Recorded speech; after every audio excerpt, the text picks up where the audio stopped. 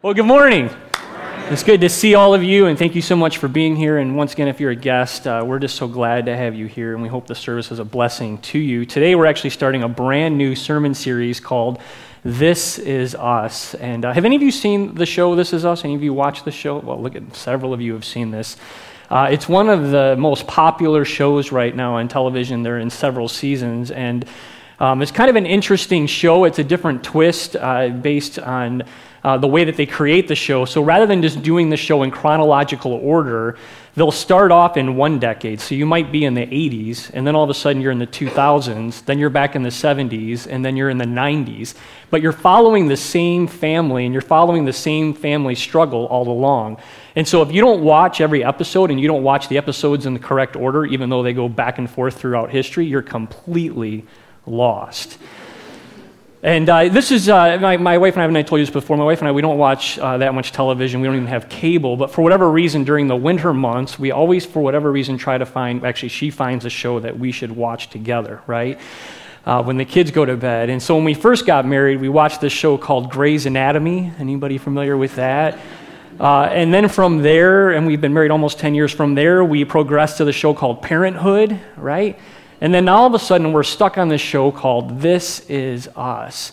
And here's the thing, in all of these shows, and a lot of the shows that we watch on TV, they're all these heart-wrenching, just emotional, like tragedy after tragedy after tragedy after tragedy. In fact, at the end of every single show, Lisa's always bawling her eyes out, and I'm always going, why do we watch this?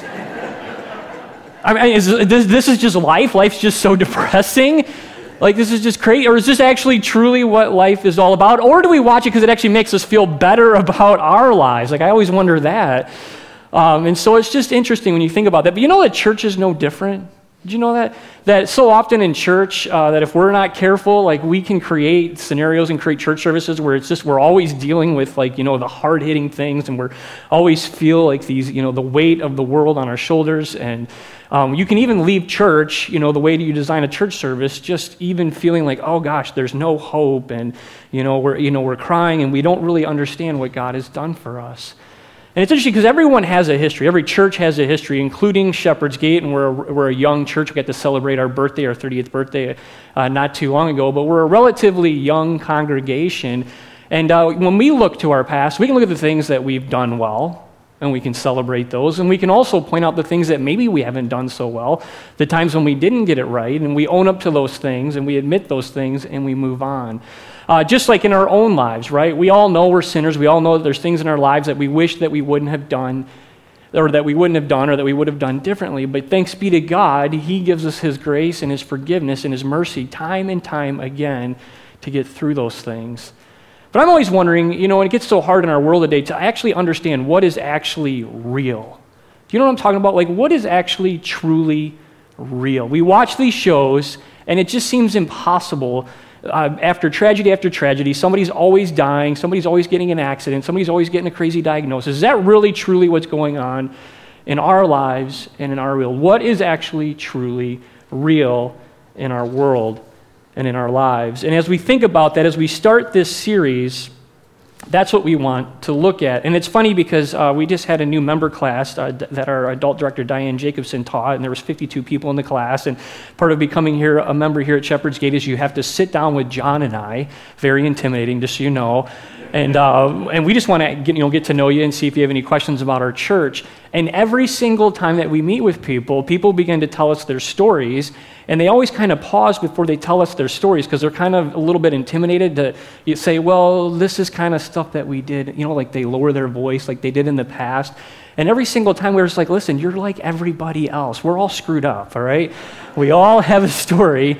And we're so glad that you're here. It's the same thing with pre-marriage couples. You meet with pre-marriage couples, and they come in, and they begin to open up, and their voice lowers, and they're like, well, we haven't always done the things that we're supposed to do, or this or that. And really, truly, you know, oftentimes it's when you not only are bringing a couple together, two individuals, it's when you're bringing their families together as well. That can create a lot of drama in situations, which is why John and I have now gone to just advising them to elope. We just feel like that's the easiest thing to do. We offer that as a service. We'll go on the cruise or, you know, on the trip with you. And yet none of them ever take us up on it. But it's true, we all have a story, we all have something that we can look back to. And this church, we know, is made up of broken, sinful people. As Christians, we acknowledge it, but thanks be to God that we don't dwell on that we find our encouragement in the person and the work of Jesus Christ. And even in our history, that we are connected to a church body called the Lutheran Church Missouri Synod. And if you didn't know we were Lutheran, surprise, but we're connected to a greater church body. And not only are we connected to a church body, we're connected to Jesus, who lived nearly 2,000 years ago, that gave us this incredible word that he speaks to us. And then we're actually connected all the way back to the garden, to the first man and to the first woman. See that this is us, how our story would just make an incredible TV series?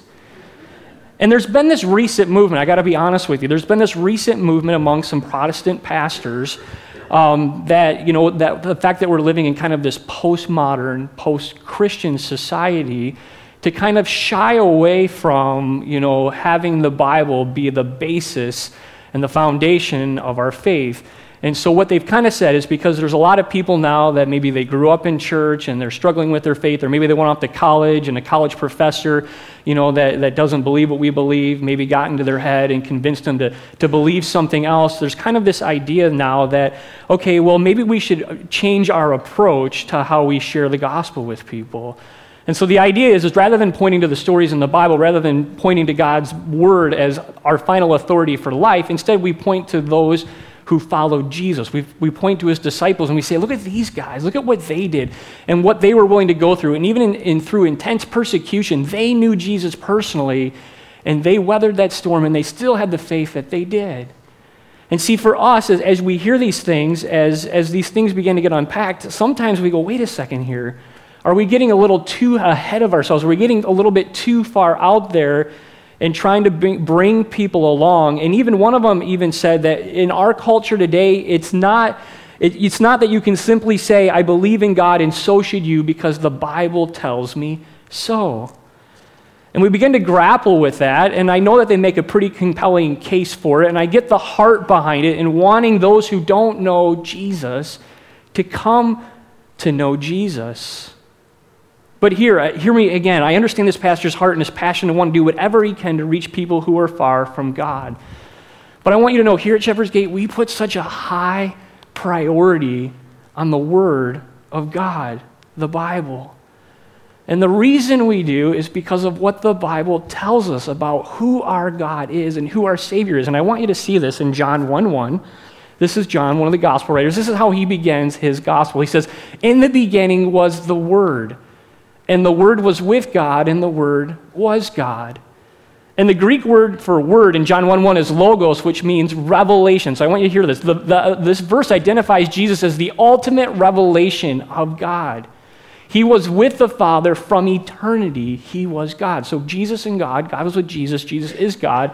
And our human minds, our finite minds, can't understand this. It's really hard for us to even comprehend that God is Father, Son, and Holy Spirit, and that Jesus was with God from the beginning, and that they've always existed. Our human mind cannot comprehend that. But I want to go on to say this. We also use Word of God to identify the revealed Scriptures, okay? Inspired by the Holy Spirit, written down by men, and given to us as a revelation from God. You see, it's in the written Word of God we find all that we need for our salvation. So in other words, the written Word reveals the Word, Jesus. When we open our Bibles, we are led to Jesus. He is the one that speaks into our lives. In fact, as I said, we're a Lutheran church. We're connected back to this guy named Martin Luther from 500 years ago, and he came to salvation by reading Romans chapter 1. The Word of God intersected with his life, and he grew up at a time when people weren't actually reading the Bible. In fact, the church leaders at the time, the priests weren't even reading or even had seen a Bible. And so because of this, the Reformation, everything that came out of that is from the Scriptures. And so really, truly, since that day, and our church continues to do this, has always done it, we believe and teach nothing more and nothing less than what the Scriptures themselves teach and what Christians throughout the ages have always believed. And if there's things in the Bible that make us uncomfortable, and yes, guess what? There's things in the Bible that make us uncomfortable. And there's things in the Bible that we don't completely understand. And there's things in the Bible that, yes, sometimes are a mystery to us. We would point to this verse, right? We would say, okay, it's in Isaiah. For my thoughts are not your thoughts, neither are your ways my ways, declares the Lord. As the heavens are higher than the earth, so are my ways higher than your ways, and my thoughts than your thoughts. We admit that we're not God, that we don't have the mind of God, that we don't understand everything that God understands, that He's the creator, we're the creation, and that He is ultimately in control, and He is ultimately the one who sets the destiny of our lives in this world in motion. I mean, this is us. This is what we believe as a church. And just so you know, this affects everything that we do here. It affects the way that we preach, which is why we always have a main text, which is why we're always pouring into God's Word. It affects the songs that we sing and the way that we do our kids and our youth and our student ministry. You know, it was really interesting that last week at our 10 o'clock service, we had our first grade Bible presentation. And this is the really weird part, is that I was part of forming that in the way that we do it now, way back even before Pastor John, when this gal was named Caroline was here. And it's so weird. I have a first grader. Like, what happened? How do I have a 7-year-old? And I was sitting in the room, and it was hard for me to pay attention because I'm like, man, when did I get so old? Like, how in the world do I have this kid, and I'm now part of this program? And what I loved is they gave us the Bible as parents. And they said, we want you now to turn to your kid, and we want you to look them in the eyes, and we want you to tell them why the Bible is important to you. And what a powerful moment, as the room was packed out with parents and grandparents and siblings of the kids that were getting their Bible, and I get to give my son a Bible, and I get to tell him, this is everything that you need for life is in this book. Everything you could possibly need. This is God's Word, and it doesn't just contain the Word of God. This is the Word of God. It has the power, Henry, to transform your life. And read it, absorb it, look at it, memorize it. This thing is so powerful, and what an opportunity for us to do that. And as John said, how incredible it is for us as a church to have these 2 full-time trained staff workers that are now going to come alongside our staff and be able to pour into this church and our congregation and continue to take our church forward into the future. So if you're wondering what you can know to be true, know that God's Word is real. That God's Word is true, that it is living and active, and it's sharper than any two-edged sword, and it can pierce our hearts, it can pierce our minds, and literally transform each and every aspect of our lives. And today, this is why it's so important, because this is really the foundation for the rest of this series that we're going to be on for the next 2 months, and we're going to be diving into things that we specifically believe as a church. And I'm really excited about this. But today, as we do every single year, if you haven't figured this out yet, we're going to talk specifically about something we value so highly here that we do it twice a month. And it's called Holy Communion. And really, to understand Holy Communion and how much we appreciate it and respect it, you have to first understand that foundation about what we believe about God's Word. And so today, for a few moments, we're going to look at how Jesus takes this common meal, and He takes bread and wine, real bread and real wine, and He does something so powerful for us. Do you know that in all 4 Gospels, Matthew, Mark, Luke, and John, they all include this in their account, Jesus instituting communion. Paul, one of the earlier followers of Jesus, in 1 Corinthians chapter 11, he also gives us details about this sacred meal. And here you have Jesus, he's with his disciples, he's making preparations to be with them, and he's going to institute this meal. He knows his time on earth is short. He knows one of them's going to betray him. And so here he is, he's getting ready to do something that's going to connect his disciples to him forever. And he's doing something that connects us to this day to him forever. And so I want you to turn to your chair Bibles. We're going to look at it together, page 832. If you have your own Bible, it's Matthew chapter 26. We're going to look at Matthew's account. And as we do this, maybe you've seen this 1,000 times over. I want you just to let these words sink in together. as we look at these words. And if you can't read the chair Bible, the words will be on the screen for you. But this is what it says in Matthew chapter 26. Now, as they were eating, Jesus took bread, and after blessing it, he broke it, and he gave it to the disciples and said, "Take, eat. This is my body." And he took a cup. And when he had given thanks, he gave it to them, saying, "Drink of it, all of you, for this is my blood of the covenant, which is poured out for many for the forgiveness of sins." See, what Jesus was doing is he was actually instituting something during a time of Passover. And the Jewish people, his disciples were Jewish people, they were celebrating this meal that he had them celebrate for years and years and years. And so it was this actual annual tradition that they would do, because the Israelites, God's chosen people from the Old Testament, they had actually been enslaved for 400 years. Imagine that, being enslaved for 400 years. And God delivered them out of captivity. And so now 1,400 years later, think about this as being an episode of This Is Us, right? 400 years, now you're 1,400 years later, Jesus is with his disciples. His disciples are so used to celebrating this festival. This thing's been handed down year after year after year after year, from generation to generation to generation. And it all comes out of the book of Exodus. And this is what it says in Exodus. This is basically what they're celebrating. God told them, this is a day, right? So they're celebrating the Passover. You are to commemorate for the generations to come. You shall celebrate it as a festival to the Lord, a lasting ordinance. So they're being commanded by God to celebrate the Passover meal. And here Jesus is with them celebrating this meal. And I love what it says just a few verses later. It says this, because of course all of these years would have gone by and they're kind of like, okay, what do we do when our kids ask? And he said, when your kids say to you, what do you mean by this service? Like, why are we having this celebration? You shall say, it is the sacrifice of the Lord's Passover, for he passed over the houses of the people of Israel in Egypt when he struck down the Egyptians, but spared our houses. And so he's commanding them to pass this on to their kids.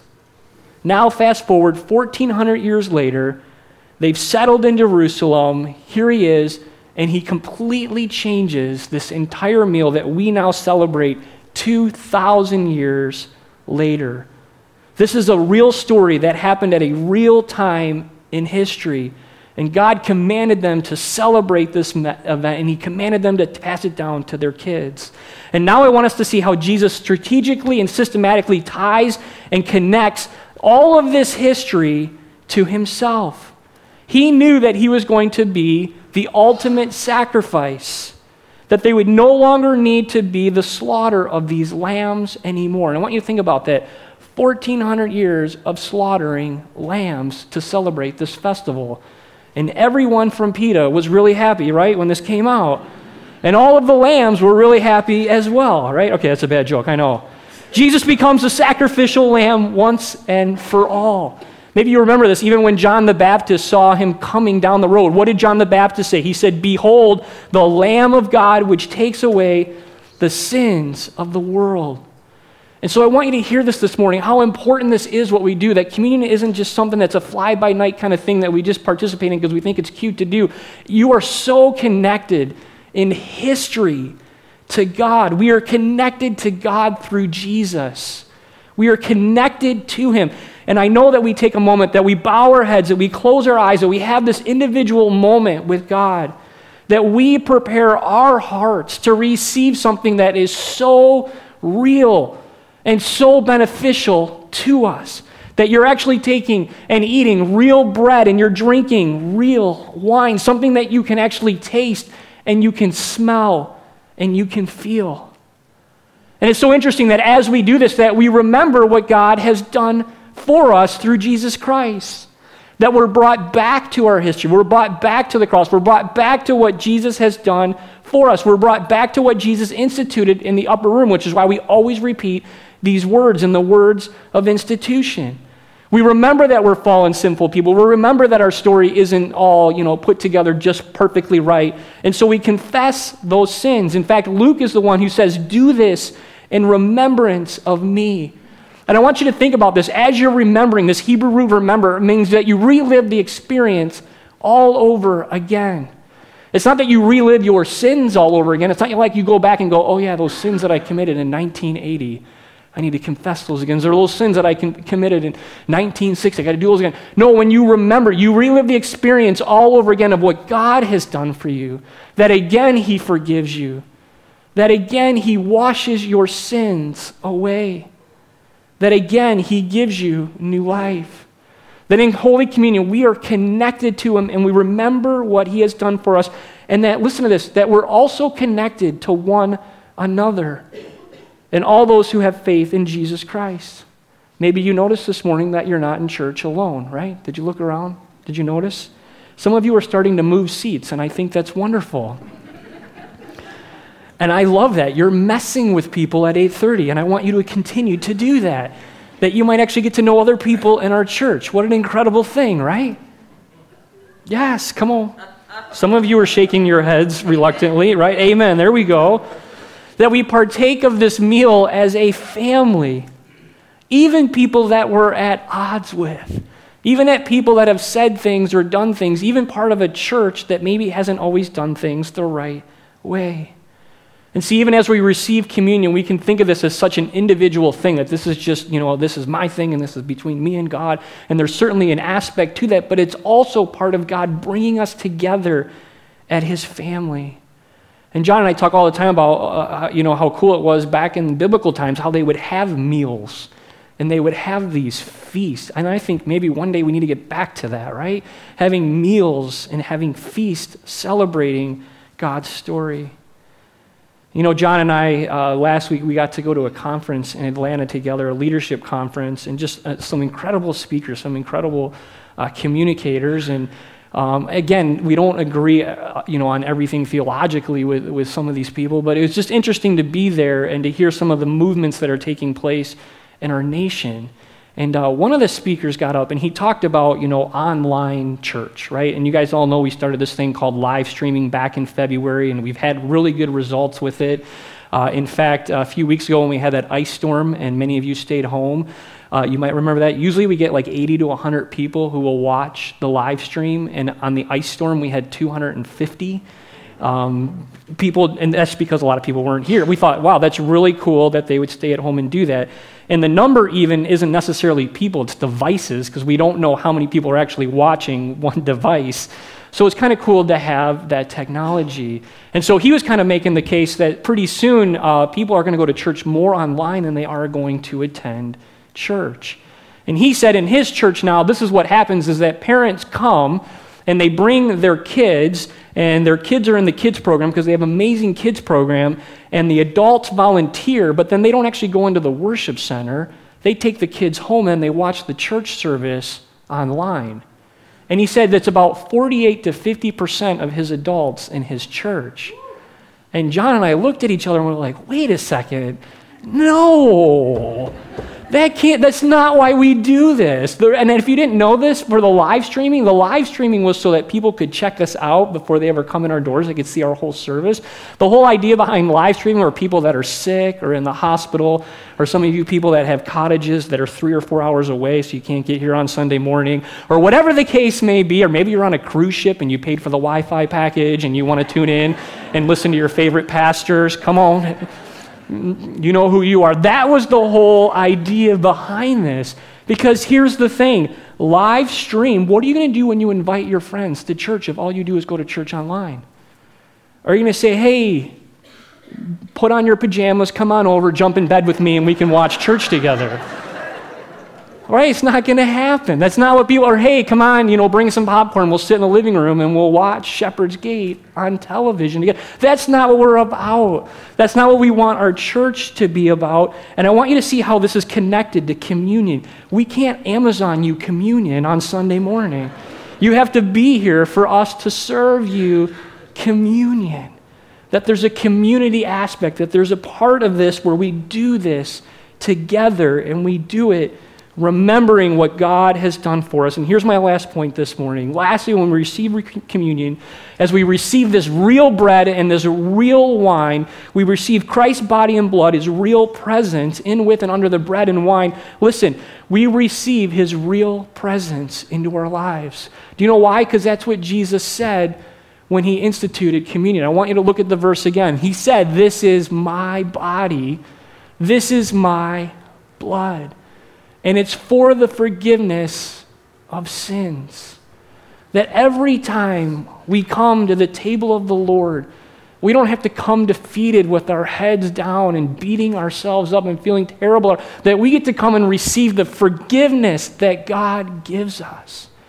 And so that even when life is tough, and even when we're going through those difficult times, and even when we don't understand maybe the situation that we're in, God invites us over and over and over again back to church.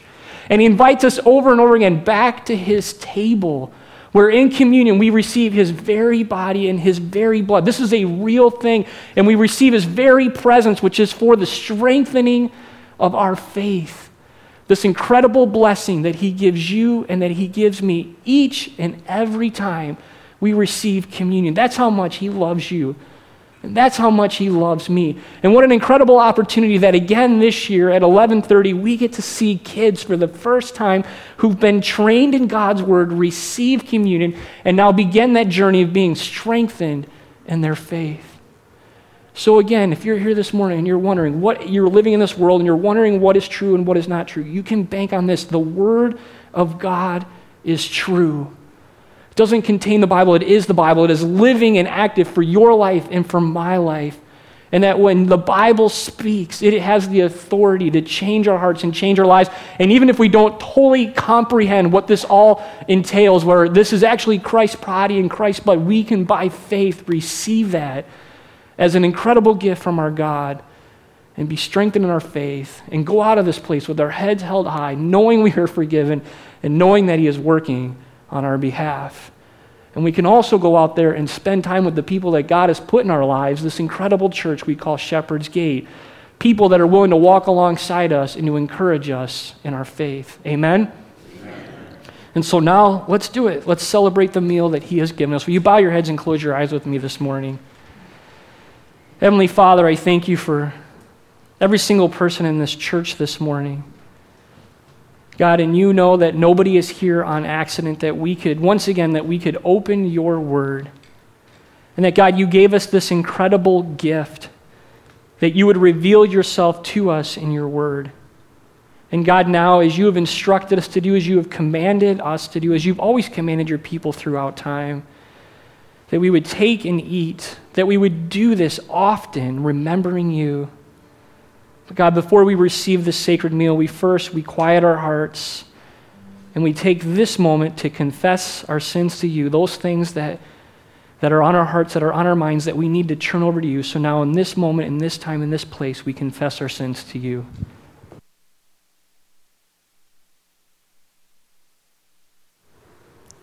And this morning, your God has heard your confession, and because of who Jesus Christ is and what he has done for us on the cross, he forgives you of all of your sins, and he cleanses you from all unrighteousness in the name of the Father, the Son, and the Holy Spirit. Amen.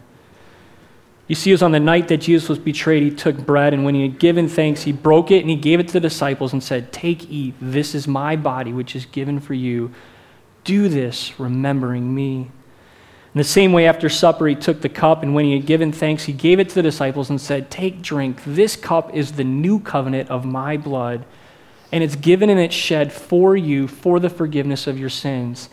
Do this often, remembering me." So we come now, we receive his grace, his mercy, his joy, his peace that is ours in this meal.